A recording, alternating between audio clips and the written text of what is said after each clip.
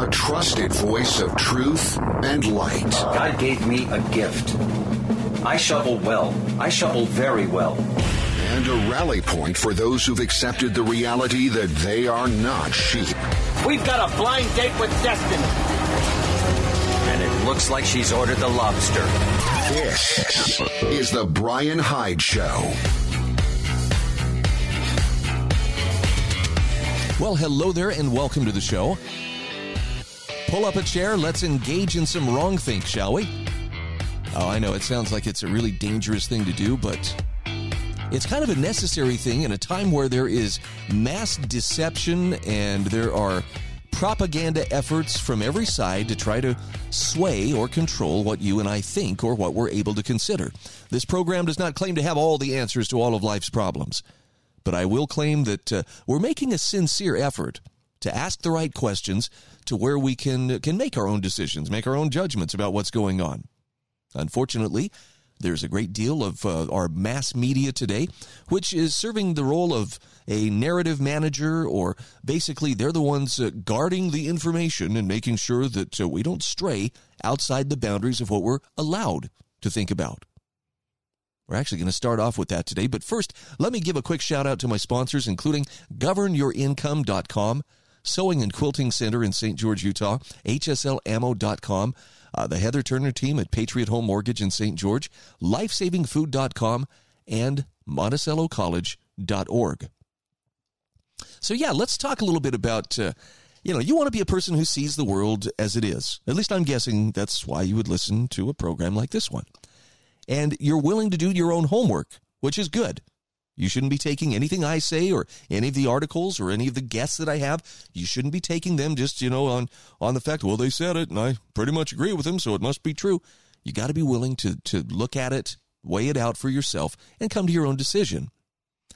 But would you find it interesting if you knew how hard the world's top internet portals are working to keep us within the boundaries of approved opinion? Now, I'm specifically talking about Google and YouTube. Maybe you got the latest update in terms of YouTube's terms of service. Got a great article here from Jeffrey Tucker from the Brownstone Institute asking, is YouTube now presuming to be in charge of science? And if you've read the terms of service, you'll understand what he's talking about here. He says, courts around the country are striking down vaccine mandates, even COVID restrictions in general. Protests have erupted the world over. There's a trend in which major names and faces that imposed lockdowns on the country are resigning from their positions or otherwise dropping out of politics. The Biden administration in general has sunk in the polls. And the resistance to the entire regime of command and control that seized the world in March of 2020 is growing by the day. But Jeffrey Tucker says none of this seems to matter to the dominant internet portals or internal portals of Google and YouTube, which Google owns. He says they occupy the number 1 and number 2 spots for global traffic and reach. Now, no matter what you think of them, that's some serious power over what the majority of people read, see, hear, and believe. And it's true that critically thinking people have already shifted to DuckDuckGo or Rumble and many other platforms, and their market share is growing, to be sure. But nothing can compare to that 75% market share of YouTube or the 86% share of search controlled by Google. Now, Jeffrey Tucker says often individual users can develop a distorted sense of that whole based on their browsing habits. He says, you like brownstone.org, for instance. You get great information from this site. So it's easy to forget that its 4 million users seem nearly invisible compared with the traffic enjoyed by the larger sites. Now, he says, being on the admin side, it's a lot easier to observe how a myth spread, for example, by CNN could reach tens of millions of people, whereas its reputation on a small site might only reach a few thousand. Therefore, the myth stands. So for this reason, their terms of use seriously matter for culture, politics, intellectual life, and even public opinion in general. And Google has just changed its terms as they apply to YouTube. Now, it's a fair presumption that Google's search results will probably reflect these same terms. They pertain directly to the science behind COVID, mitigation policies, and mandates on the vaccines. These new terms go into effect on January 6th of 2022. Why that date? He wonders. If they're truly enforced, freedom of speech and the ability of scientific process to operate unimpeded will be severely curtailed. Jeffrey Tucker says under the new rules, you cannot claim that the pandemic is over, which is to say the pandemic is now declared to last forever. You cannot make claims that any group or individual has immunity to the virus or cannot transmit the virus, which means that all the science on naturally acquired immunity can be deleted. The terms of use also say you cannot claim that vaccines do not reduce the risk of contracting COVID-19, which directly contradicts the FDA. Quote, the scientific community does not yet know if the Pfizer-BioNTech COVID-19 vaccine will reduce such transmission, end quote. You cannot post videos alleging that social distancing and self-isolation are not effective in reducing the spread of the virus. And you cannot claim that wearing a mask causes oxygen levels to drop to dangerous levels. Oh, and there's this one. You cannot make claims that achieving herd immunity through natural infection is safer than vaccinating the population. Even though endemicity is inevitable, and vaccines cannot make a substantial contribution to its achievement due to their inability to protect fully against infection and transmission. Now, Jeffrey Tucker says, look, as usual, the long list of do-nots also includes statements that are patently false and otherwise ridiculous, so much so that it seems not dangerous to permit them. The full list is extremely long. It includes many fully open questions that Google/YouTube wants to be declared closed. Some of the do-nots include statements that are contradicted by statements from Fauci and Biden, such as the rule that you cannot make claims that any vaccine is a guaranteed prevention method for COVID-19. Yet the head of the CDC made exactly this claim. He says if these rules are strenuously enforced, millions of videos, interviews, television shows, lectures, press conferences, and even scientific presentations will disappear. Maybe tens of millions, actually. All in the name of promoting science or protecting science against its corruption, as if YouTube should be the determinant of what constitutes good science. And here's what Google says about the consequences of violating the rules. We may allow content that violates the misinformation policies noted on this page if that content includes additional context in the video, audio, title, or description. This is not a free pass to promote misinformation. Additional context may include countervailing views from local health authorities or medical experts.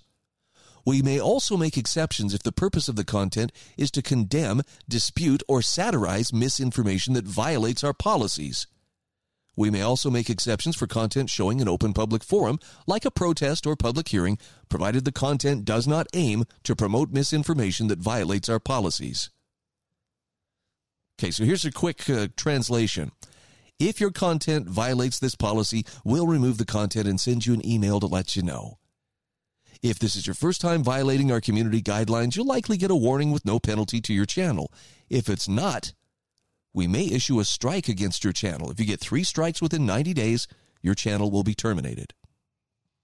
Now, Jeffrey Tucker says an intriguing question for any defender of private enterprise, and he says, I'm certainly that, is why Google would so willingly turn over its platform to a branch of the state and its medical/policy priorities.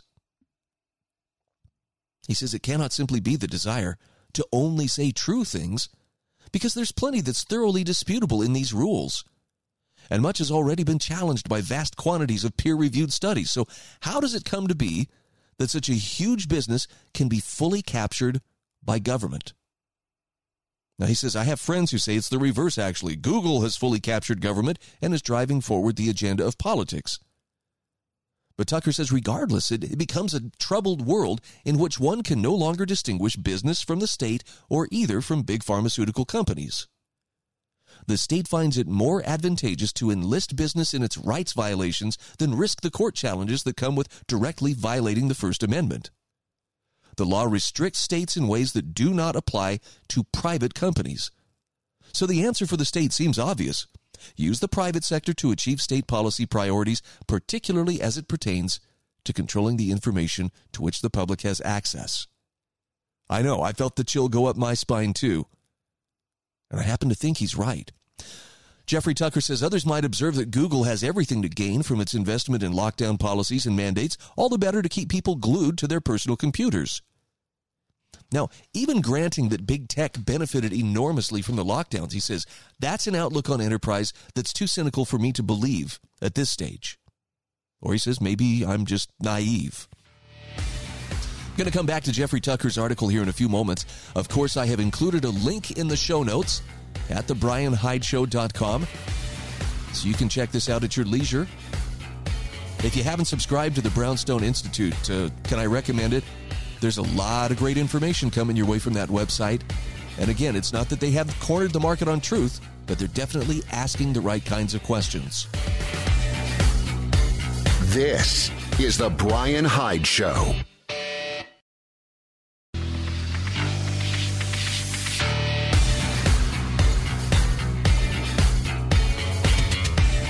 This is The Brian Hyde Show. Hey, welcome back to the show. Hey, before I dive back into this Jeffrey Tucker article about is YouTube now presuming to be, the one who tells us what science is and what it isn't, we'll get back to that in just a moment. I want to give some love to one of my sponsors, and that is sewingandquiltingcenter.com. Now, this is a brick and mortar business, which you will find in St. George, Utah. They've been in business since 1984. It was started by Ken Harker back then, and we are talking about a business that's only changed owners twice in all that time. Right now, it's owned by Teresa Alsop and her husband, Eric Alsop.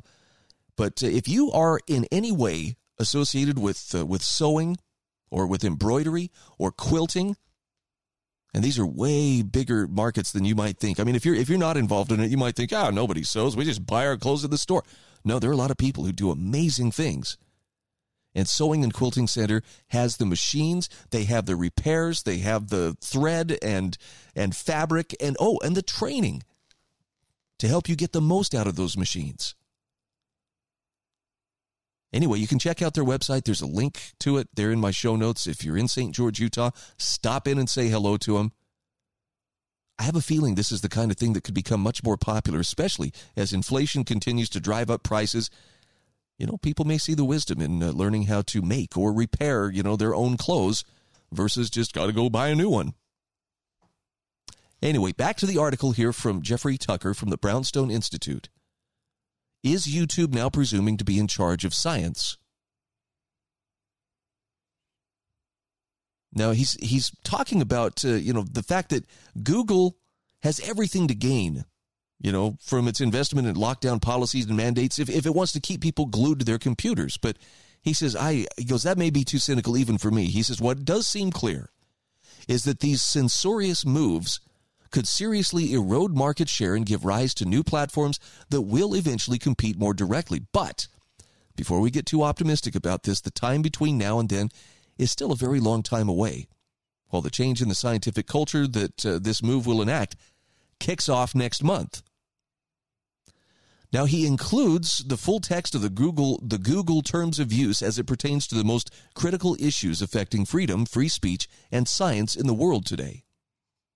In fact, he says, for your research amusement, you can see via the Wayback Machine how this page has expanded from its initial page on May 2nd, 2020 to today. Pretty interesting stuff. And they have really thrown a lot of rules up there about how you can and how you can't discuss whatever's going on with COVID. Or I suppose that would translate to pretty much anything else. But doesn't it strike you as odd that we are being so strictly, regulated, or at least there's this attempt to regulate any discussion? I mean, I can't think of another time where, throttling back on the information people could see has been so prevalent, at least in my lifetime. But here we are. I wonder, what does this portend for the future? I mean, are we going to reach the point where, people just sit around with an IV attached to them, or like the diabetic insulin pumps that some diabetes patients have? We'll just have that, and that'll, automatically give us our booster on a daily basis while we just sit and, read whatever, the major search engines or major social media sites will let us know about what's going on in the world. I mean, I'm only half joking here. If you have followed the news headlines, what's happening right now, Germany just issued a lockdown for the unvaccinated. Spoke to my daughter in Germany yesterday, and yeah, she said the rules there are just incredible.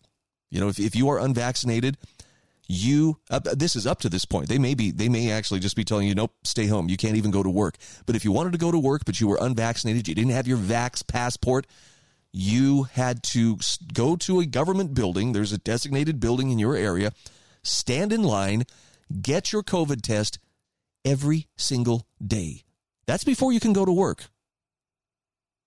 Yeah, I know. It's like, now maybe if you're one of those people, everybody should be vaccinated. That serves them right. You know, okay. That's one point of view. On the other hand, it just seems a little bit heavy-handed. But people apparently are doing it. Austria, of course, is in lockdown. Australia, which I think is probably one of the biggest cautionary countries to look at, in that I think Australia probably has more in common with America. And I'm not saying that, Germany is like totally different point of view, but I think Americans and Australians probably have, there's some kinship there. But they're literally rounding people up and putting them into camps. And they call them voluntary isolation camps or voluntary quarantine camps. But guess what? When you have barbed wire and you have armed men standing there to make sure that you don't leave, and there was, I guess, 3 Aborigines who left and they had to be chased down and captured and brought back. I don't know. That doesn't seem very voluntary to me. That just seems like somebody's really determined to keep things absolutely locked down. So if you're one of the people who's resisting this kind of authoritarianism, well, looks like we got our work cut out for us. And this is why we need the best information that we can get. I want to shift here to, asking what's the harm in social media giants trying to control what ideas are allowed to reach your eyes and ears? Well, John Stossel suggests Facebook fact checkers are actually stifling open debate. And that's a bad thing, right? If you're trying to discover the truth, open debate is actually your friend. Stossel says, I've reported how Facebook censors me, and I've also learned that they censor environmentalist Michael Schellenberger, statistician Bjorn Lomborg, and former New York Times columnist John Tierney. He says Facebook's fact checkers claim we spread misinformation. Now, in his latest video, he says John Tierney argues that the people guilty of spreading misinformation are Facebook and its fact checkers. And Stossel says he's right. Facebook doesn't do its censoring alone. It partners with groups approved by something called the Poynter Institute, a group that claims a commitment to nonpartisanship. But Poynter isn't nonpartisan. It promotes progressive jargon like decolonize the media, and it praises left-leaning journalists. Once they even proposed blacklisting conservative news sites. One fact checker that Poynter approved is a Paris-based group calling itself Science Feedback. Now, Science Feedback objected to an article Tierney wrote saying that forcing children to wear masks can be harmful. He cited a study which later passed peer review in which parents complained about masks giving their children headaches and making it difficult for them to concentrate. Facebook calls Tierney's article partly false. Now, that partly false label is nasty because it leads Facebook to stop showing Tierney's work to many people. But here's the point. His article was accurate. Science Feedback censored it because parents' comments are not a random sample. But it's obvious that such comments are not random. Tierney acknowledges this in his article. Now, what should be labeled false is Science Feedback's sloppy fact check. It includes a key takeaway that says masks are fine for children over 2. But that's not something that most scientists believe, says Tierney. That's not what the World Health Organization believes. And again, he's right. The World Health Organization says kids under 5 should generally not be required to wear masks. Tierney says there are all kinds of well-documented effects of wearing a mask. workers who wear masks for a couple hours in Germany have to stop and take a half-hour break. So this shouldn't be a controversial thing to say. And John Stossel says, no, it shouldn't. But Facebook often censors things that should be talked about. I mean, keep in mind, they banned the discussion of the idea that COVID-19 escaped from a lab. Right? Only reversing course when the Biden administration did. But Science Feedback doesn't like articles questioning the climate crisis. That's what got Schellenberger punished. They censored me for saying we're not in a sixth mass extinction, Schellenberger complains. But we're not. We'll come back to this article in just a few moments. There is a link to it in the show notes. See it for yourself at thebrianhydeshow.com. This is The Brian Hyde Show.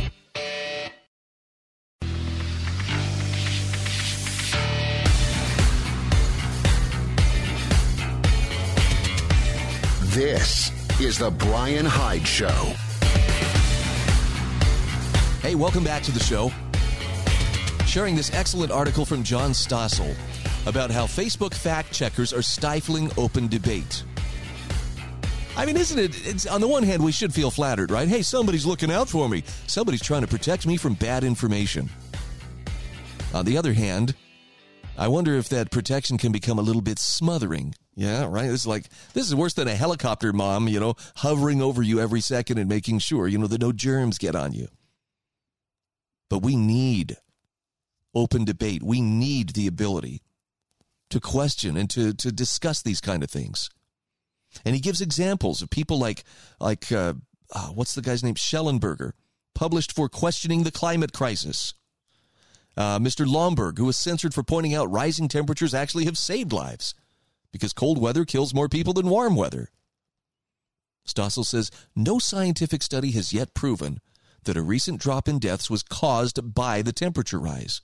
But so what? The main point that Lomberg was making was temperature-related deaths fell while the planet warmed, and that is true. Yet Science Feedback works with Facebook to keep that out of your Facebook feed.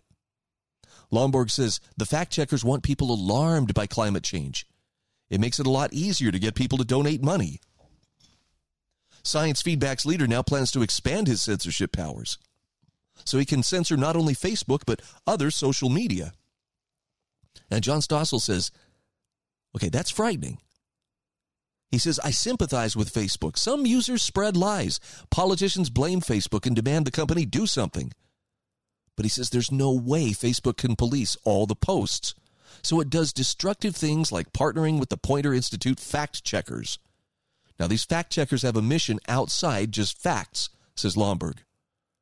They also want you to not know stuff. Now, that's not fact-check. That's simply saying, we don't want to hear this opinion in the public space. Frankly, that's terrifying. The goal is nice, less information on the internet, but you could very well end up in a place where we only have approved facts that fit the current narrative.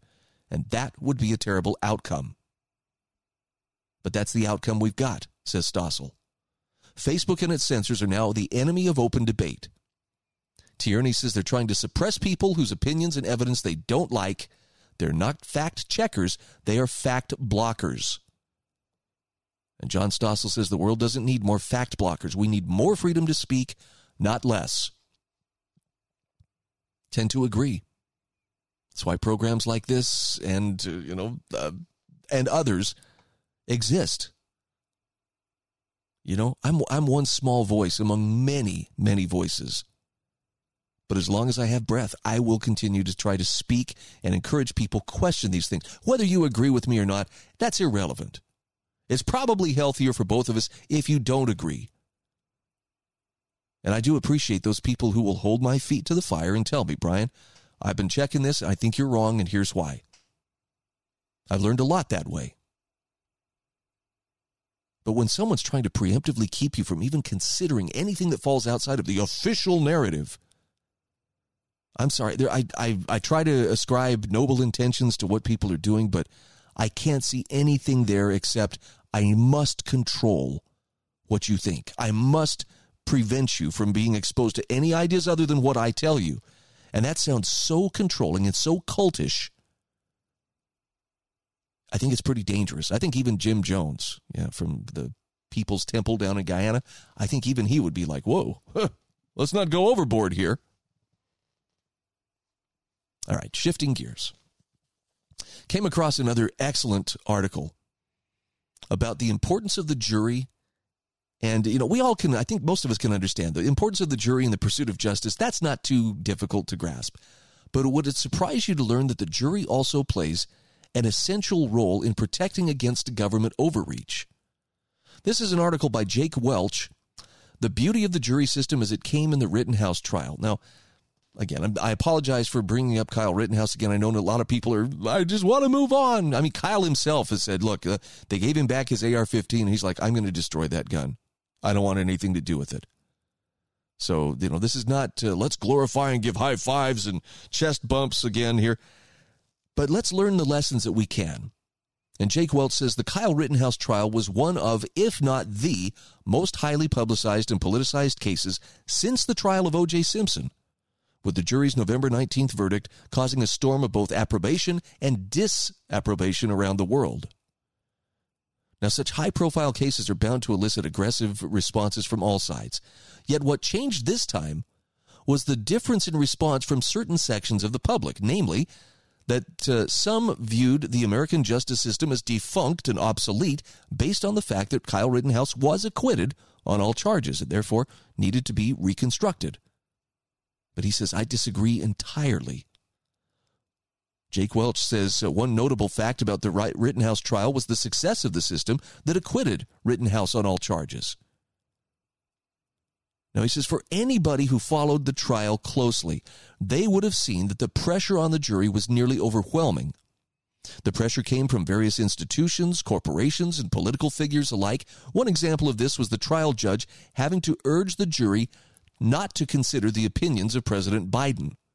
Everybody felt it was their duty to weigh in. Apparently, Ben & Jerry's, which is an ice cream company, for example, tweeted, "The Rittenhouse trial displays yet again that our justice system is racist." MSNBC had commentators calling him a little murderous white supremacist, even after the verdict, and thousands of people had liked and retweeted Biden's video linking Rittenhouse with Charlottesville white supremacists. Yet there was more, and that was the threat of violence and looting. As reported by The Guardian, the city of Kenosha was on standby, awaiting the verdict of the jury, as it was hoping to avoid the violence experienced last year. An even greater scandal was the news network MSNBC was banned from the courtroom because one of their reporters skipped a red light to follow a bus escorting the jury home. Something unquestionably prejudicial to the proceedings. Yet despite all this, the jury nevertheless found Kyle Rittenhouse not guilty. A small collection of the public-minded people evaluated the evidence before them and stood defiantly against the state and much of the media to ensure someone innocent of the crimes he was accused of did not spend the rest of his life in prison. This is precisely the reason why juries are worth protecting. Now, he says, I'm sure there were many who wish to see his trial decision reversed or heard again before a political body who would agree from Mr. Bumble from Oliver Twist when he says, juries is ineducated, ineducated, vulgar, groveling wretches. Now, that's no doubt sometimes the case. But the point is, juries have done more to protect the freedoms of the individual more than any philosopher, jurist, politician, or political commentator ever have. The function of the jury system, he says, something barrister Sadakat Kadri calls a civic sacrament, has been widely forgotten and wholly misunderstood as it involves archaic language and sometimes even appeals to sentiment. It dates back as far as King Alfred the Great's legal code promulgated in the 9th century and has evolved regularly since then. Now, one cannot pretend to suggest that juries have been or always will be perfect, because they're not. Far from it. David Hume, for example, made the point in the days of the supremacy of the Star Chamber, juries were no manner of security to the liberty of the subject, where the court was resolved to have him condemned. But there can, however, be no doubt that they have been and are a veritable good for us. They ensure, as was demonstrated by the Rittenhouse trial, the state cannot imprison an individual arbitrarily. On the contrary, the state has to present a factual, logical, and well-reasoned argument to 12 random members of the public, persuading them that it is justifiable to remove the individual's freedom. However, the state is fighting against the defense, which seeks to protect the fundamental liberties of the individual and has to prove that the individual is guilty beyond a reasonable doubt, a roughly 95% certainty that the defendant is guilty. So there can be no wonder why Lord Devlin, one of the most preeminent British justices of the 20th century, called the jury the lamp that shows that freedom lives. It means that individuals have a fighting chance in the courtroom. It's not like the European tradition whereby two lawyers are chatting a bit with the judge, usually behind closed doors or in an empty courtroom, about how long the sentence should be, while the defendant is forced to wallow in his alleged criminality. The judge is omnipotent and dictates the direction of the trial.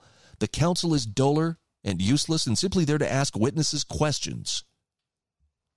But in no way similar to the art of cross-examination. Of course, there are some advantages to this, such as ensuring justice is as smooth and efficient as a conveyor belt. I got to tap the brakes here because we're up against our own break, but this excellent article will be available in the show notes at thebrianhydeshow.com. Again, this is from Jake Welch. It's from americanthinker.com. And hopefully it helps you see the beauty of the jury system, not just in the Rittenhouse case, but in other cases as well. I know, it used to be really fashionable to talk about, hey, how can I get out of jury duty? Based on what I've seen, I would think any freedom-minded person would clamor to want to be on a jury, just to hold the state back. This is The Brian Hyde Show.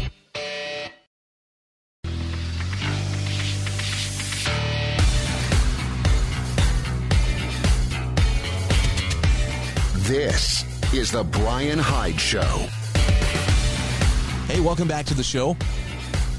Sending out some love today for the concept of the jury. And I'll admit, I was one of those people who used to really get bugged when I would see a notice for jury duty show up in my mailbox. Oh, man, gonna have to take time off work. It's inconvenient, and they want me to travel to another city, and oh, this sucks. This is so bad. But I've paid attention now for the better part of the last 30 years, and what I have seen has convinced me that it's one of the most noble things that you or I could be asked to do, to sit on a jury. And I think especially people who understand the proper role of government, as well as the improper things that government may be doing, you're needed. And sometimes it's a matter of somebody, a principled juror, who understands that the state is out of bounds or that the charges have been misapplied or that they don't fit, who stands firm against the other jurors and prevents injustice from taking place. You know, the article here from Jake, his last name escaped me, Jake Welch, talks about efficient justice, but he says efficient justice fails to recognize the humanity and raw emotion that one feels when they're staring at 30 years in prison. The English and American tradition, on the other hand, is indeed an inefficient, costly, exhaustive, time-consuming slog, exhausting the defendant, his and his victims' families, and all those involved. But that's the price of a fairer system, one that prioritizes the defendant's freedom above everything else. Now, he says there's a more fundamental reason why juries exist, and that is for the reason that justice is near impossible to define. Rigorous debate about the meaning of justice goes as far back as ancient Greece and has troubled the minds of some of the most intelligent people who've lived since then. But realistically, very few people have even come close to a satisfactory definition of justice. Yet even then, the definitions are far from unchallengeable. Instead, it's much easier to see what justice is not than what it is. Determining an injustice is something most people are capable of, hence why our societies rely on the public's sagacity rather than jurisprudential knowledge. So consider this example. What is just punishment for jaywalking without any other circumstances being relevant? A man simply walks across the road when the light is red and is caught by the police. That's it. The answer to the question of a just punishment is indeed difficult to know. Now, what, on the other hand, is easier to argue is that a $1 million fine is unjust, and that the state wanting to send a jaywalker to prison would be extremely unjust. But what if the state wishes to send him to prison for that? Well, fortunately, we're from a tradition that guarantees the state simply cannot do that arbitrarily. In the Anglosphere, habeas corpus is a reality for most others, including first world countries, where it's an ambition or a nuisance.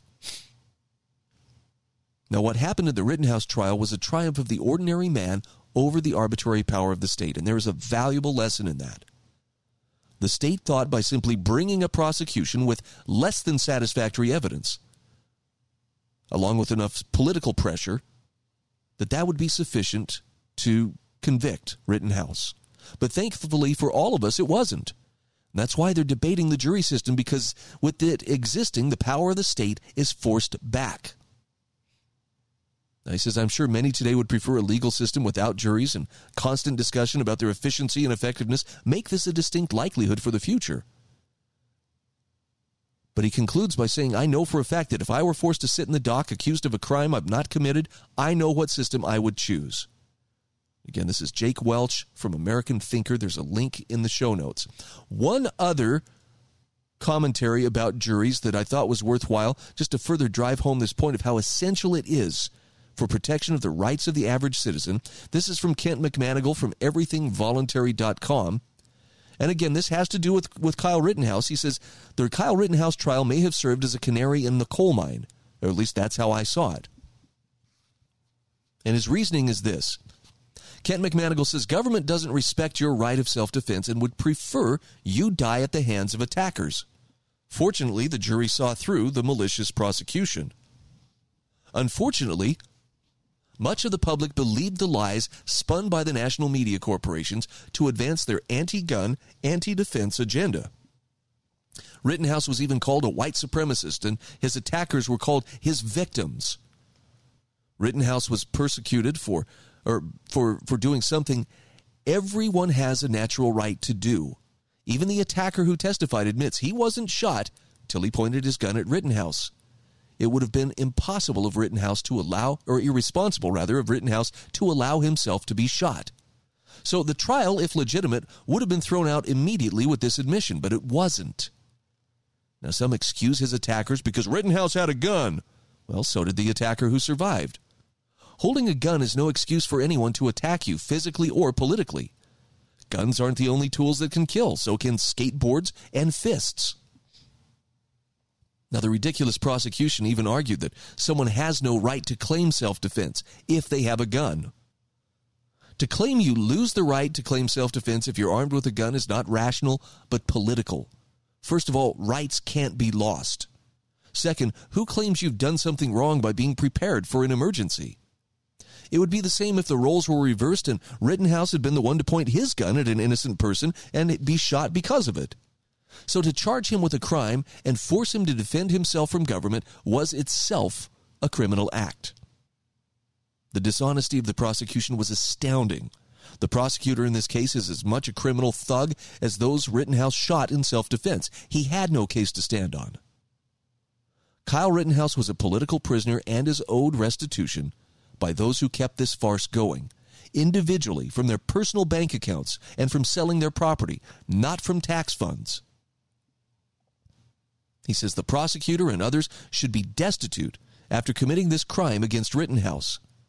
Proper restitution would make Rittenhouse nearly as rich as Elon Musk. Now, Kent McManigal says, I don't believe the government court system is legitimate. I have no respect for it whatsoever. I'm still relieved that it sometimes, thanks to a good jury, stumbles across the right decision. I think back to a friend of mine in southern Utah who he and his dad were facing a felony charge for, I think it was wanton destruction of property. And I'll try to sum this up as quickly as I can, but the bottom line was they lived well out in the country. They had horses, and apparently their neighbor had a horse, a stallion, a stud that would come over and was not being properly corralled, and it would come over and would try to breed with their mares. And after, I guess, a long time of warning the neighbor, you need to keep your horse on your property. You need to keep your horse away from our property. They came out and found the horse again, had gotten to their mares, And at this point, this rancher said, enough, and went ahead and gelded this stallion. Now, I'm trying to put this in layman's terms without being too graphic, but essentially the horse's stud days were over because its testicles were removed. The horse itself was alive and well, but it no longer was going to face the temptation to come over and breed with this other person's mares. Well, the police were called. Charges were filed, and I mean, felony charges. Well, the value of that horse is over $1,000 or whatever the limit is. So they filed felony charges. And basically, my friend and his dad ended up having to go to court. And they had a jury trial.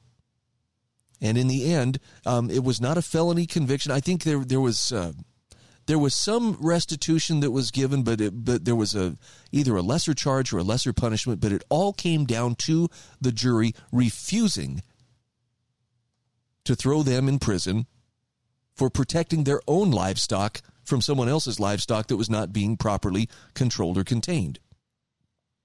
And when I asked my friend, how did it feel, sitting there in court? Were you nervous at all? He says, I really was. But he said after the jury refused to convict him of those felony charges, he said there was a woman on the jury who came up to him afterwards and told him, I voted the way I did, because I could not in good conscience put another person in jail for that. And this is the point I want to make. It wasn't a bunch of fancy legal reasoning, and it wasn't, because, their lawyer had the smartest argument. Frankly, I think they may have been representing themselves, and they're pretty smart individuals. But my friend's point was, it was simply love for their fellow human beings. A juror who said, you know what, I would not feel right putting my neighbor away or seeing my neighbor punished in this way for what he's been accused of here when it just doesn't fit the charges that have been leveled. Every courtroom needs someone who has that kind of love of their fellow man sitting on the jury.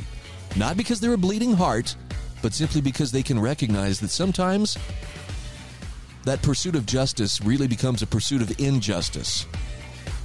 And love is enough to stop it in its tracks.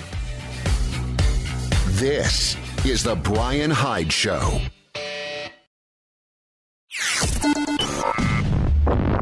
A trusted voice of truth and light. God gave me a gift.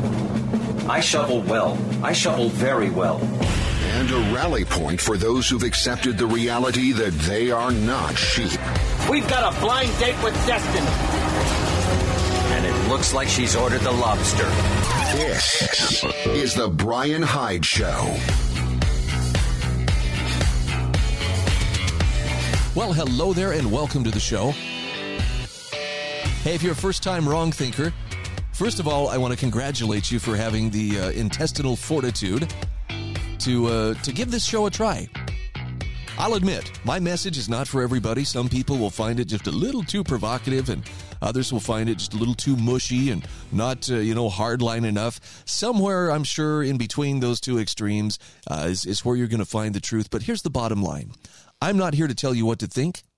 I'm not here to convince you that there's only one way to see things, but I am here to encourage you as strongly and as lovingly as I can to think as clearly and independently as you can about what's going on around us.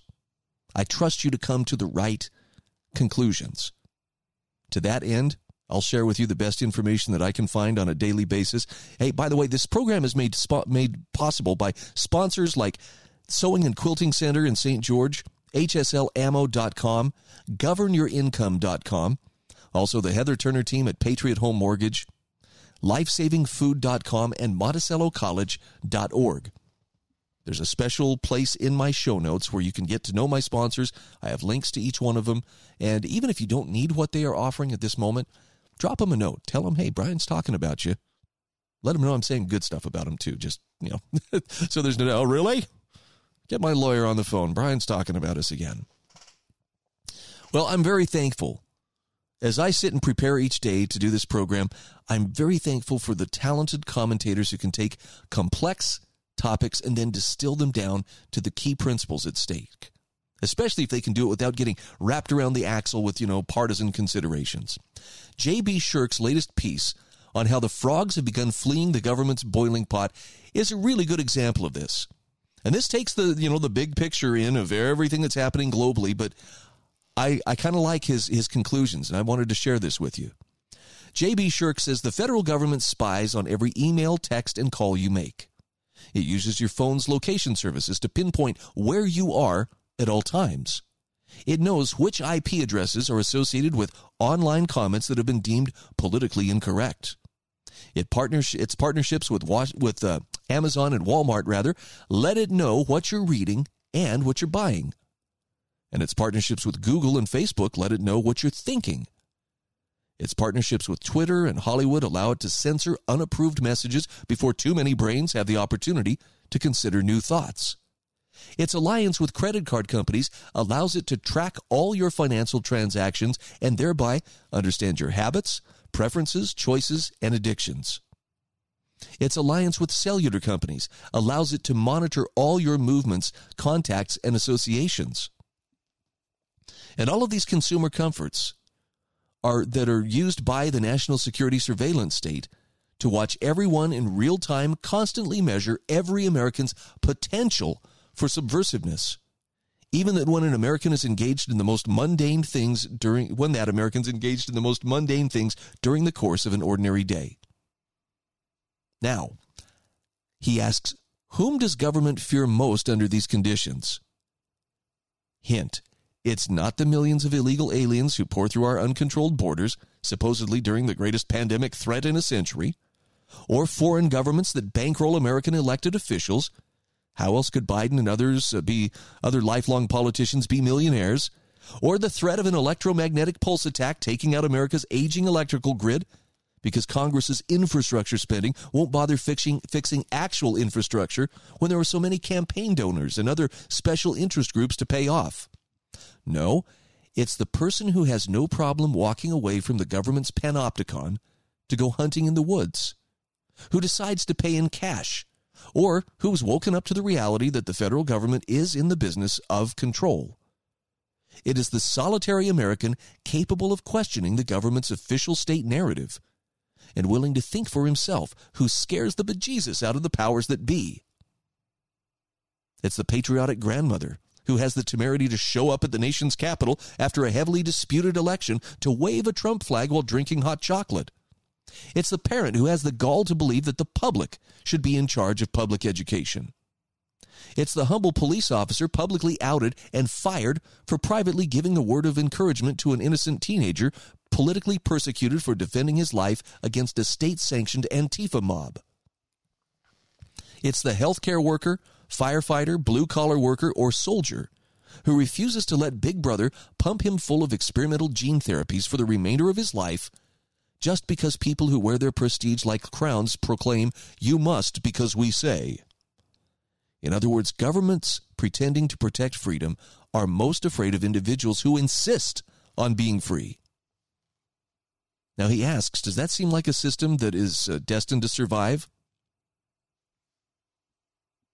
J.B. Shirk says, although I'm deeply sympathetic with those Americans who throw up their arms in hopelessness and fatigue at the growing authoritarian state that's visible everywhere, I would point out that self-sustaining human systems function best when individual voluntary acts interchange organically and invisibly to keep the societal machine running from the bottom up.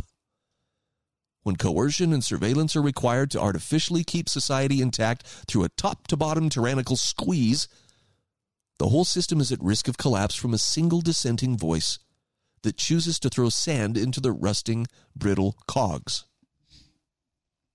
And when the social fabric is knit together with individual free will, you get an American flag for which people are willing to die. When governing elites choose to push their sinister interests upon the masses through the threat of punishment and the attractiveness of cheap rewards, you get a meaningless multicultural ball of yarn that free-thinking people learn to kick around for sport. Authoritarianism has taken root in America, he asks? Yes. The police state is beginning to enforce its will at the expense of dissent, certainly. all hope is lost because the political left's long march through the institutions is now heading up the front drive toward total victory. Au contraire, though, says J.B. Shirk. The state's slow yet relentless takeover of society may have achieved success this last century by dedicating its enormous energy to rounding up all the independent-minded frogs and throwing them into the same barely simmering pot under close watch until those in power became hungry enough to feast. But now our totalitarian cooks have begun boiling the societal pot with such intemperance that the more slippery frogs have begun squirming to safety and threaten to topple over the whole cauldron, leaving the tyrants with nothing to eat. Shirk says watching the government lay down fresh mandates and executive orders demanding that citizens submit to its will or suffer the consequences should be seen not as a sign of unstoppable power, but rather as evidence that its grip on power is spinning out of control. For the time being, even its most important objectives, training Americans to accept forced injections and digital passports, have been put on hold because too much of the workforce has said no. What's the lesson here? That pushing back on the immoral and unconstitutional dictates of a government exercising illegitimate power works. And even more importantly, that the government is more afraid of the people than the people should ever be of their government. Now he says, let me be clear. We've had a three-body problem in the United States since World War II.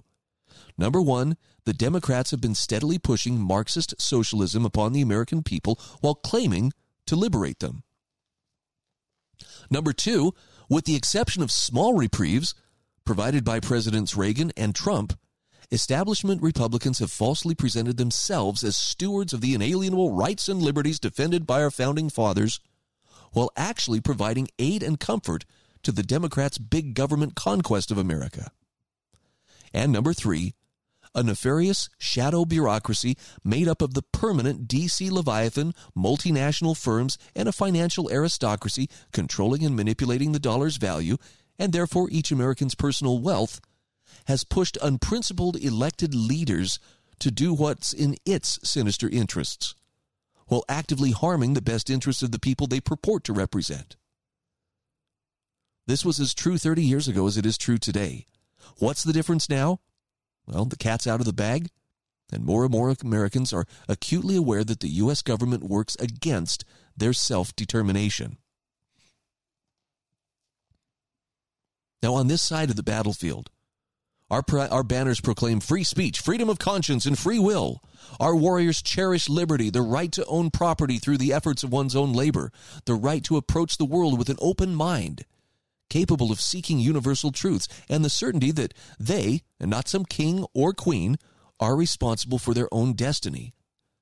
On the other side is a crumbling system dependent upon state propaganda, censorship, threats of force, and total control. I'd say that's a pretty fair assessment. Now, these are all fearsome tools of government, to be sure, but they don't look so attractive when held high atop banners for all to see, nor do they rally the hearts of men to charge forth against some enemy army, especially when that might mean willingly sacrificing themselves in defense of the intangible virtues of glorious ideas that require that last full measure of devotion to persevere. We'll come back to this in just a moment. This is The Brian Hyde Show.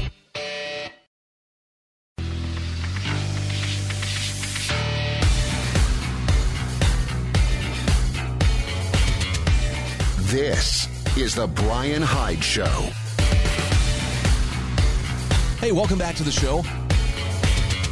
Just a quick shout out here to LifesavingFoods.com. LifesavingFood.com is one of my sponsors, and yes, it is a food storage and preparedness company.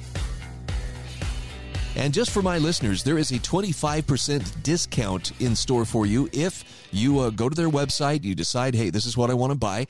You get to check out, put in the coupon code HYDE. That's my last name. It'll get you a 25% discount. That is a better discount than you would get if you went directly to ReadyWise Foods themselves. Very generous on the part of my sponsor, LifesavingFood.com. Please check them out. There's a link in the show notes.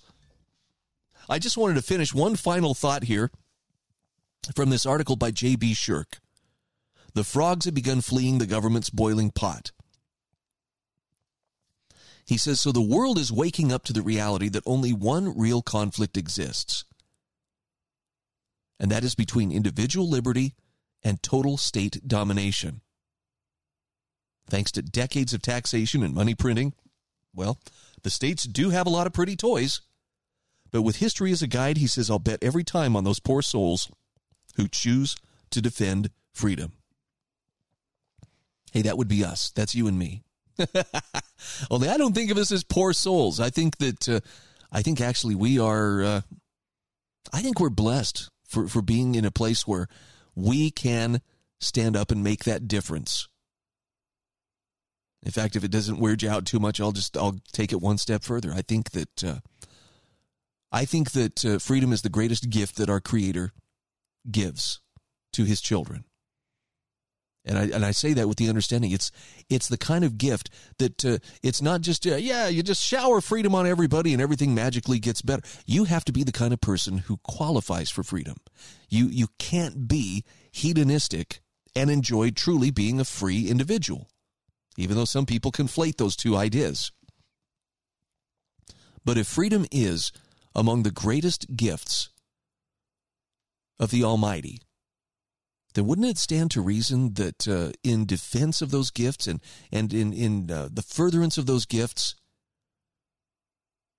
the Almighty would lean upon people and call people to stand and to be a witness for why this is so important? Just a thought. Thus endeth the Sunday school lesson. Let's get back to some other topics here. One of the toughest challenges that any one of us is going to face on a day-to-day basis is learning how to reach out to people who are ideologically possessed. I was going to say politically possessed, but this could go outside of politics as well. People who are bound up in one idea, racism's everywhere, or whatever it may be. I'm just using that as one of the more ubiquitous ones that we encounter. But there comes a point where people are willing to put certain ideas above reality. And that's scary for a couple of reasons. Number one, it makes you a monomaniac. It makes you singularly focused on something where you have tunnel vision. Secondly, it's dangerous because people who put their faith in just that one idea have a tendency to become maniacal, brainwashed. I'm sorry, it sounds like I'm calling them names, but I'm saying this with the understanding we've all been brainwashed at some level. So interacting with them and interacting with people who see reality in such a different way that you think, are we even standing on the same planet? That can be a challenge. And there's a great article from Jeff Minnick from intellectualtakeout.org, a simple test for determining a person's level of PC craziness. Now, he says, we've gone through the craziest 2 years I've ever seen. In no particular order, we've suffered from lockdowns and masks thanks to a virus and an overbearing government. The last presidential election brought chaos and accusations of fraud. We've had riots in cities. Urban crime has skyrocketed. There were attempts to defund the police, and in some places, Christmas shopping now means dozens of people racing into retail stores and helping themselves to the goods on the shelves. Critical race theory appears alive and well, labeling whites as evil and America as the most bigoted nation in the world. We've suffered a disastrous debacle in Afghanistan. A few million illegal aliens have crossed our southern border. Inflation is eating into wages, and the Green New Deal seems almost superfluous now with the price of gas at the pump curtailing travel by car. This tidal wave of chaos and mayhem has driven some of us round the bend as well. Drug overdoses are way up. Many Americans claim they are depressed, and with good reason. The fear-mongering, especially about the Wu flu, continues unabated, and some of our politicians and pundits banging that drum seem themselves to have gone ut frey, oopsley. Sorry, my pig Latin is not fluent. Given that many of my fellow citizens may be poco loco in the cocoa nowadays, in part because they're misinformed about these current events, Jeff Minnick says, I decided to devise a simple test to identify those who still live in fear or who take their news solely from corporate mainstream media. So here's one way to judge whether your dinner companions have retained all their marbles. Germany sanctions euthanasia, legally allowing those who wish to depart the planet to do so. Recently, the German euthanasia organization, who assists those wishing to die, announced that it would only offer its services to those who have received the needle and are fully vaccinated against the virus. Now, you mentioned that story during dinner conversation. Those left aghast by this foolishness, and especially those who burst out laughing, those are the people in their right minds. But he says, pity that person who says, well, that makes sense to me. Here's a joke that could also delineate certain differences. How can Dr. Fauci save lives? By quitting his job. Now again, those who smile are on board ship. Those who purse their lips and shake their heads are flailing away in a river of fear. And if you want to test the media literacy of your companions, ask one of these questions or make one of these statements in their hearing. What race were Kyle Rittenhouse's assailants? Now, someone who doesn't know the name Kyle Rittenhouse could be admired for shying away from current events altogether or regarded as a dunderhead. It's your choice. Casually wonder aloud why the state of Florida, which has been back to business as usual for months now, has one of the lowest COVID rates in the country. Bring up climate change, again, casually, and with a Gallic shrug ask how the United States can fight climate change when China is the world's biggest polluter and is busy building more coal-burning power plants. More bluntly, you might ask why it is that in the land of the free, our federal government continues to imprison scores of trespassers arrested last January 6th during the insurrection. Now, Jeff Minnick says, look, once you've identified these people, especially those driven half mad by fear of the Wu flu, resist the temptation to regard them with contempt. Compassion is the better option. That masked young person you see walking alone along a deserted sidewalk on a chilly morning in a brisk wind is a victim of fear created by our media and public officials. That niece who at Thanksgiving declared whiteness anathema deserves not scorn but pity for her ignorance and indoctrination. He says fear and madness abound these days. But here's the good news. The rest of us don't have to participate. Stay sane, everyone, says Jeff Minnick. Now, I'm not saying you should go out there and be testing everybody to see, all right, who's paying attention and who isn't. But I do think it's probably a good idea to be aware that there are people who are running on pure fear. Fear of the deplorables taking over America, fear of insurrection, fear of, the unmasked, fear of the unvaccinated. To them, those fears seem very, very real. And I know that it's frustrating to some, and there's the idea that, well, I just want to backhand them across the face and snap them back to reality. I don't know that that's going to get you the result that you're looking for. In my experience, the best tactic that I have found is to simply speak the truth with love, plant seeds, let people come to the truth at their own pace, but don't force people. We'll actually touch on this a little bit more just a little bit later in the show. We'll talk a little bit about the trial of Jeffrey Epstein's girlfriend and how this applies.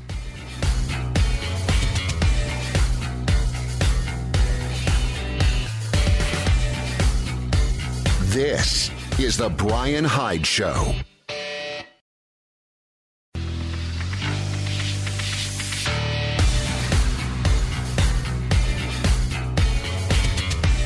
This is the Brian Hyde Show. All right, welcome back to the show. Quick shout out here to the Heather Turner team at Patriot Home Mortgage in St. George, Utah. What an exciting time if you are looking for a new home. And there's a lot of people who are moving into the Intermountain West, so this is not just a theoretical exercise. A lot of folks moving to the great state of Utah. If you're one of them and you are looking to secure a mortgage from a VA loan to a traditional loan or even a reverse mortgage, you need to talk to my friend Heather Turner and the Heather Turner team at Patriot Home Mortgage in St. George, Utah. Heather's NMLS ID is 715386. Patriot Home Mortgage is an equal housing opportunity lender. You can call her at area code 435-703-4522, or stop by her office at 619 South Bluff Street in St. George. All right, let's talk about change.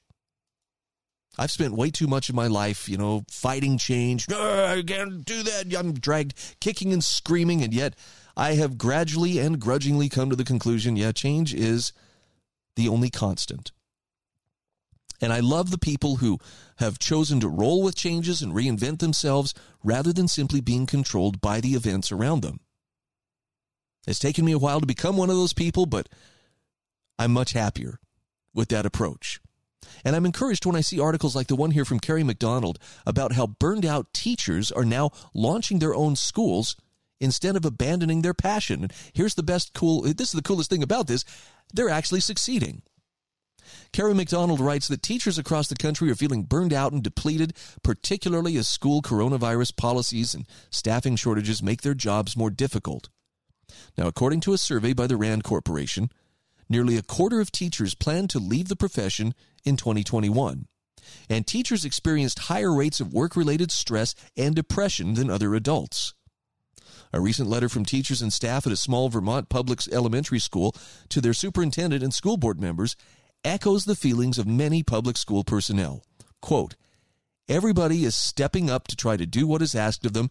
Everybody is feeling inadequate, exhausted, and defeated much of the time." This is educators at the, Otaquachi School in Hartford. Colleagues are questioning whether changing professions is in their best interest, they wrote. Now, Carrie says rather than abandoning their passion for teaching, some educators are discovering that they can do what they love and avoid the bureaucracy and stress of a conventional classroom by starting their own micro schools. Have you heard of these before? Micro schools are modern twists on the quaint one-room schoolhouse model, where small multi-age groups of students learn together in more intimate educational settings like private homes, with individualized attention from adult educators and facilitators. She says interest in micro schools accelerated over the past year as school shutdowns led parents to consider home-based pandemic pods to help their children learn in small, safe groups. Some teachers were recruited to lead pods while others set out to create their own learning communities and micro school models. Now, these entrepreneurial educators are finding they have many resources available to them to launch their own innovative schools. So they're seeing this as a platform for entrepreneurship. Kirk Umber, co-founder of A.School, a learning management program or platform for teachers who are creating micro schools, says there were a lot of good teachers stuck in the broken system. Instead of them leaving the profession altogether due to burnout, he says teachers can create a learning environment where they can thrive and have better outcomes with maximum autonomy and sustainability. Now, Umber explains that a teacher can leave a public school and create a micro school with 10 to 15 students earning the same or more money with less stress and more satisfaction. I mean, that sounds like a pretty good deal. The A.School software is free to use and helps educators to initiate and manage their micro school's website, enrollment, communication, and reporting systems, while enabling them to customize their own curriculum and policies. The EdTech startup takes a percentage of the credit card billing fees. Umber founded A.School earlier this year with his brother, Dr. Josh Umber, a family physician in Kansas, who realized the parallels between healthcare and education. High levels of burnout, more paperwork, and less time for personalized attention plague both doctors and teachers. Several years earlier, the brothers built Atlas.MD, a practice management portal to help physicians strike out on their own with direct primary care practices that offer high-touch, membership-based healthcare services without insurance and related organizational hassles. Physicians are able to serve fewer patients with higher quality medical care while earning the same or more than they did in larger, red tape-laden medical practices. Dr. Umber says, as our own kids grew, it became clear that teachers are suffering from the almost identical problem we're helping doctors with, to an eerie degree. He says with physicians, there's high burnout from administratively bloated systems, more paperwork, less patient care, and less pay. You can make those same correlations to teachers who are seeing more kids, spending less time with each kid, doing more paperwork, dealing with more bureaucracy, and teaching to the test rather than being able to be creative. So like doctors creating primary care practices, teachers creating micro schools helps them to avoid burnout, earn a good living, and do fulfilling work with optimal freedom and flexibility. Now, Carrie McDonald says micro schools were gaining traction prior to the pandemic, with micro school networks like Arizona-based Prenda leading the way. She says, when I profiled Prenda in this column in October 2019, the company had 80 micro school locations throughout Arizona, mostly in private homes, and serving approximately 550 students. Now, Prenda enrolls nearly 3,000 learners across Arizona, Colorado, Kansas, Louisiana, and New Hampshire. Kelly Smith, who is Prenda's founder, says, between teacher strikes, COVID, and the school board wars, there's been a lot of energy spent in fights between adults at the expense of kids' learning. Many educators, parents, and policymakers are starting to see microschools as a format that balances small groups, flexibility, and academics. Now, Arizona students attend Prenda microschools tuition-free through the state's extensive school choice policies that encourage education innovation, including supporting virtual charter school providers such as EdKey, Inc., with which Prenda partners. An affiliation with EdKey is what enabled Tamara Becker to quickly launch her microschool this year in Fountain Hills, Arizona. An educator for over 25 years, Becker's worked in both district and virtual schools as a teacher, administrator, special education director, assistant superintendent, and most recently, as the superintendent of Primavera, Arizona's largest online school. In August 2021, Becker launched the Adamo Microschool with 12 students in kindergarten through 7th grade. Today, the school has 20 students and continues to expand, particularly as parents of children in the local school districts grow increasingly frustrated over mask and classroom quarantine policies. She plans to open Adamo microschools in the coming months. Now, this particular model uses a blend of hands-on, project-based learning as well as the digital learning platform Bright Thinker. Carrie says the microschool employs only certified teachers, something Becker says separates her school from other microschool networks. But she works hard to create a family-centered learning environment that prioritizes parents and customizes learning to each student's distinct needs. For instance, Adamo currently has 2 autistic children in the program who Becker says have flourished both socially and academically within the microschool setting. Becker says it's really re-energized me. As you move up in administrative roles, you get less connected to students, so it's been nice to reconnect, get back to my teaching roots, and do something different. Now, Becker believes the pandemic has created the necessary conditions to spark education entrepreneurship and change as more parents demand more learning choices for their children. Becker says the way we've always structured education is not the way all students learn and thrive, and she encourages other educators to launch their own microschools. She says, take the leap. We need people to take the risk to think outside the box and to walk outside of their comfort zone, because if we don't, we're going to continue to fail a large percentage of our student population. Becker says students need to be ignited and engaged and to love what they do every day when they come to school. And Carrie McDonald says, yeah, teachers should similarly feel ignited and engaged and to love what they do every day as well. So I guess if there's one bright spot to look at, with all the shifts and changes taking place, it does give us, and in this case, educators, the chance to reinvent yourself. And thank heavens for those brave souls who are willing to take those first tentative steps and say, what could we make of this? What could we do? I would say that's a positive. I wish more people would take that mindset, although I understand very well why people don't. After all, I feel like I spent the majority of my adult life trying very hard to avoid change. No! Keep it away! Once you get used to the discomfort of being, out of the comfort zone, it's amazing the possibilities that can open up. Got a link to this great article in the show notes. We'll be back right after this. This is the Brian Hyde Show.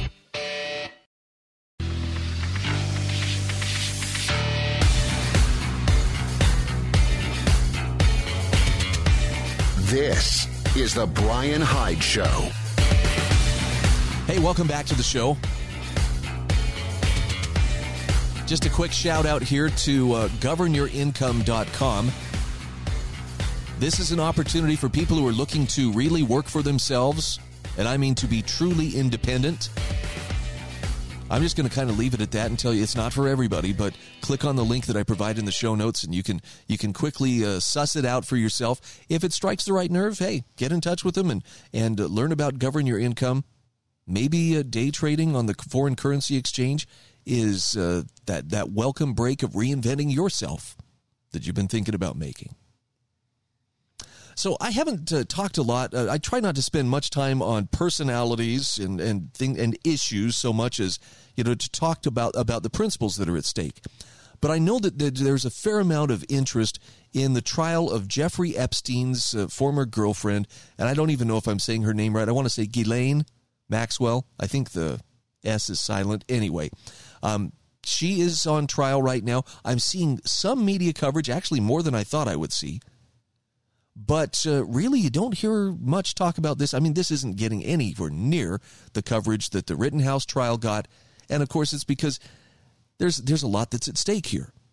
For those who don't know, Jeffrey Epstein was a very, very wealthy investor and playboy in the New York City scene, owned a big ranch in New Mexico, and had ties to the very rich and the very famous. But there was this pesky problem of he also seemed to have a real penchant for sexual dalliances with underage girls. And it sounds like Ghislaine Maxwell was one of his key partners in procuring young women to come and to tend to the needs of the very wealthy and very well connected. I'm trying to remember there was a journalist, and his name escapes me now, years ago. He was invited to some get-together at Epstein's place in New York City. And when he showed up, he says the butler informed him that, if you would like, we could arrange for a personal massage from a young woman, if you're interested. But this journalist said, even at that time, I recognize this is a honeypot, man.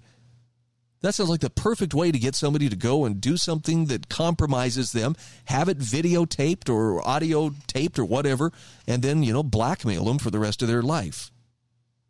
Oh, don't act like stuff like this doesn't happen.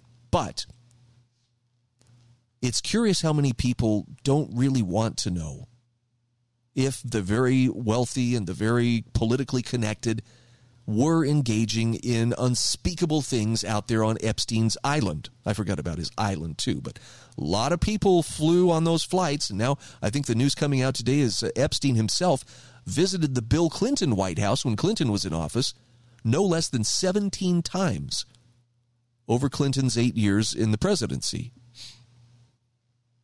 So I came across an article here from Paul Rosenberg. This is from it's from 2 years ago.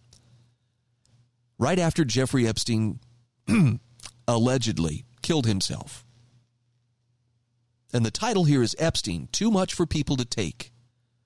I thought you would find this interesting. If you're not hearing a lot of talk about this, it may be a conspiracy to tamp it down, but it might be something even more relatable. Rosenberg says, it's profoundly dangerous to teach people things they're not ready to learn. And that's why people who see pedophilia in high places keep their mouths shut. If they speak up, they're likely to be chopped up by the friends of the pedophiles and to the approval of an uncomfortable public. And he says, I presume this is also why women shut their mouths after being abused. If you tell people what they don't want to know, they'll be glad when you're swept away. Now, the unspoken parts of such things are the implications they cast. If Uncle Henry is a rapist, how come I love him? If President X is a lifelong abuser of women, why did I vote for him twice and defend him 100 times? If Prince Jimmy molests teenagers, how come I adore the royal family? Paul Rosenberg says it's the self-contradiction that people don't want to face in all this. Calling some math teacher a monster isn't a problem. The issue is everything attached to it. Americans, for example, are taught that we are the good guys, that our system is constructed with such genius that it always rights itself and that it produces the highest grades of freedom and righteousness. But if our senators, presidents, and important men feed on the fear and gullibility of teenage girls, if the magic system, right down to the cops, reliably protects sexual abusers, then what we believed was wrong, and we are ruled by monsters in makeup and suits. And that's simply too much to take, at least for a large number of people. So they avoid the subject and they wait for a respectable reason to wash it away with a wave of denial. So what are we to make of the Epstein affair? Now, this was 2 years ago that he wrote this, so keep that in mind. But Paul Rosenberg says it's too early to know what will come of this, of course. There will be some kind of public investigation, but most likely it will result in a few prison guards going to jail, maybe a supervisor or two. And he's talking about in the wake of Epstein's death. Ho-hum, people in robes have spoken. Nothing more to see. Go back to your home. Go to your comfortable illusions. Be sure to shout conspiracy theory at anyone who brings it up again. But he says still, the Epstein affair may have some effect. The acts of the pedophile class were so open that some percentage of the populace won't want to forget. Consider, the one and only job of arguably the most prominent correctional facility in the United States was to keep this man alive for trial. His death, by whatever method, made it clear that the deep state can and does overpower the public state. Secondly, his list of friends makes it very clear that power and pedophilia are partners. Also, this pimp to the powerful and twisted was protected openly and over a long period of time. Will this sink into the general public? Paul Rosenberg says it's hard to say, but more or less everyone agrees it reeks. And consider some of the people who were happy to befriend this man. So let's forget their names and just consider their positions. At least one U.S. president, a big-time royal dude, a U.S. senator, a U.S. governor, a large number of super rich people, a super famous entertainment guy, other famous entertainment guys, a super famous lawyer, famous professors. More than that, a lot of these people remained Epstein's friends after he was convicted and jailed. Now, at a minimum, these people had to be hopelessly stupid. I'm not sure many of them are. But if what stands behind this wasn't a Forrest Gump level of stupidity, then what was? So what do we do? Well, first of all, he says don't jump to conclusions. Stay with facts. Forget about crusading for justice. Going too far is what the pedophiles need you to do. It's what empowers denial. But Paul Rosenberg suggested when you're talking to someone about this, make one point and then walk away. Let people absorb the one fact, which takes time. Pushing people to accept everything at once is something we do for our own satisfaction, not for their benefit. And this is true on matters other than just, Epstein. Paul Rosenberg says this is a marathon, not a sprint. If you do your job, facts will accumulate in people one by one, and then at some point in the future, they'll be able to see the full picture without the existential terror.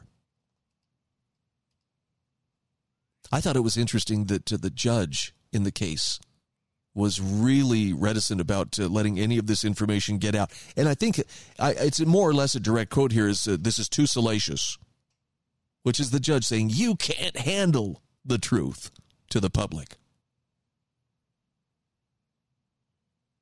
I mean, there are a lot of things that people are willing to look the other way and to forgive.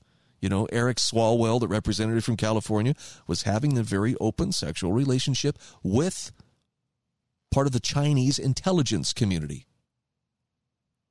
Okay, let me take the sugar coating off it. He was sleeping with a spy.